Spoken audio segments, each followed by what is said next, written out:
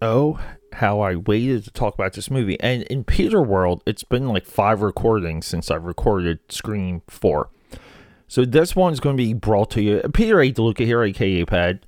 Well, what is happening? This is supplemental 31 Days of Dread, because if you got this in your feed, everything's branded like the 31 Days of Dread, unlike my Many Saints of Newark, which was the regular branding. Look, things are complicated because we do so much here. We do so much. The Scream franchise is forever in my heart. I wish look, I remember seeing 1, 2, and 3 all in the theater. I think 3 was one of my first like serious girlfriend date movies. 4, 2011. I don't know what I was. This might have been during my blackout period. There was a stretch where no comics, no anything, nothing. Working in corporate Philadelphia, grinding on graphic design. That was my mission. Rebounding from a very long-term, tumultuous relationship. So 2011, look, it's always girls with me. But no, 2011, I don't remember. I remember seeing this movie. Then, 10 years go by, maybe less, maybe a little bit less. I watched it again recently. Watched it with the GF. We just got done watching all the Scream movies. And I was reminded that I liked this movie, but I didn't know any of the details. I didn't even remember Wes Craven directing it. Didn't even remember Kevin Williamson writing it. This movie, because we got to talk about the box office, right? Box office. $97 million on a $40 million budget. That wasn't enough to jumpstart a new trilogy. This movie, it was supposed to be 4, 5, and 6. Some of the characters were supposed to come back later. We have Sidney Prescott's estranged cousin. Amazing.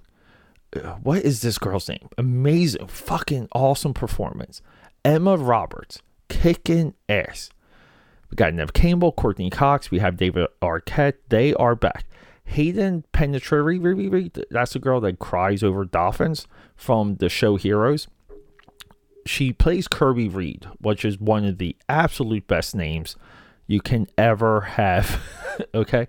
She is so, I just have to say it. She's so fucking beautiful on screen. It's insane. And I love her hair. I love her hair in this movie. She dies, I get pissed.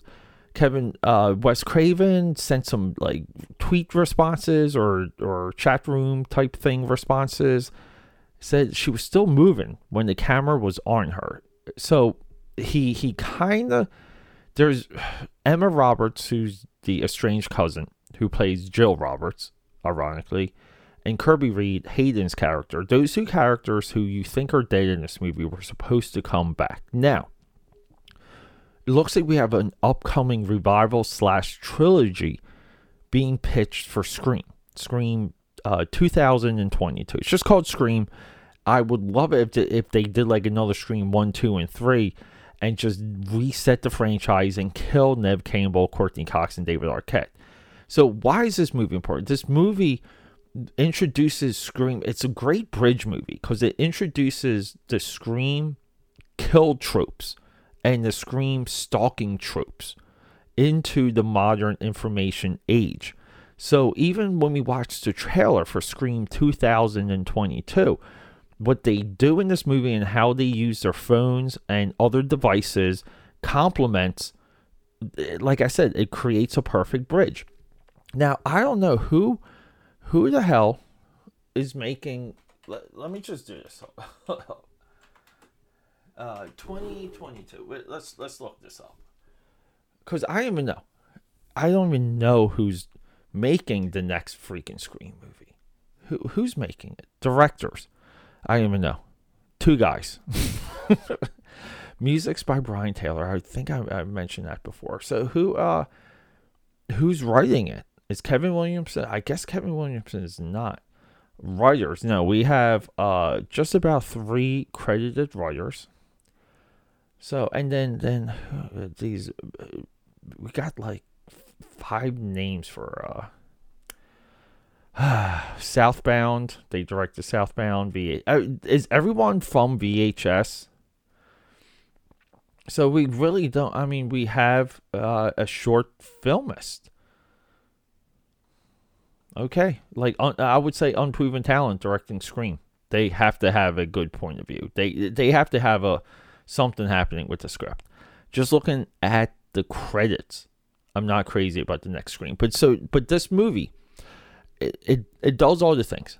One killer, two killers. One killer betrays the other killer. It is somewhat of a carbon copy from Scream, the ending of Scream.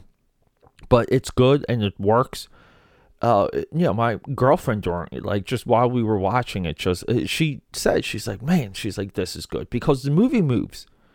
Okay. And the movie has these emotional like drains where it's like Neve Campbell and Courtney Cox and David Arquette, and they're dealing with this again.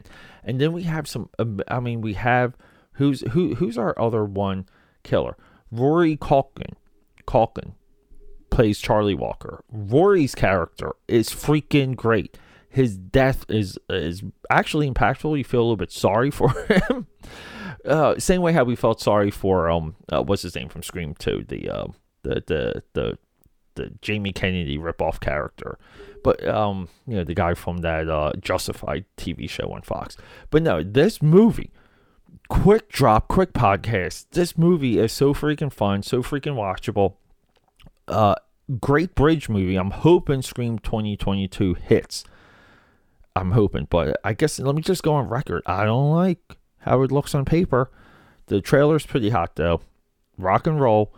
We are doing we're still doing the 31 Days of Dread. Just speaking of babes, I got Black Widow coming. I have Haunted Mansion Muppets, because one of the 31 Days of Dread will be Haunted Mansion. That's one of my bucket list movies. So we're just dropping. We're dropping so much. Promote this. Show it off to your friends. I love you, and goodbye.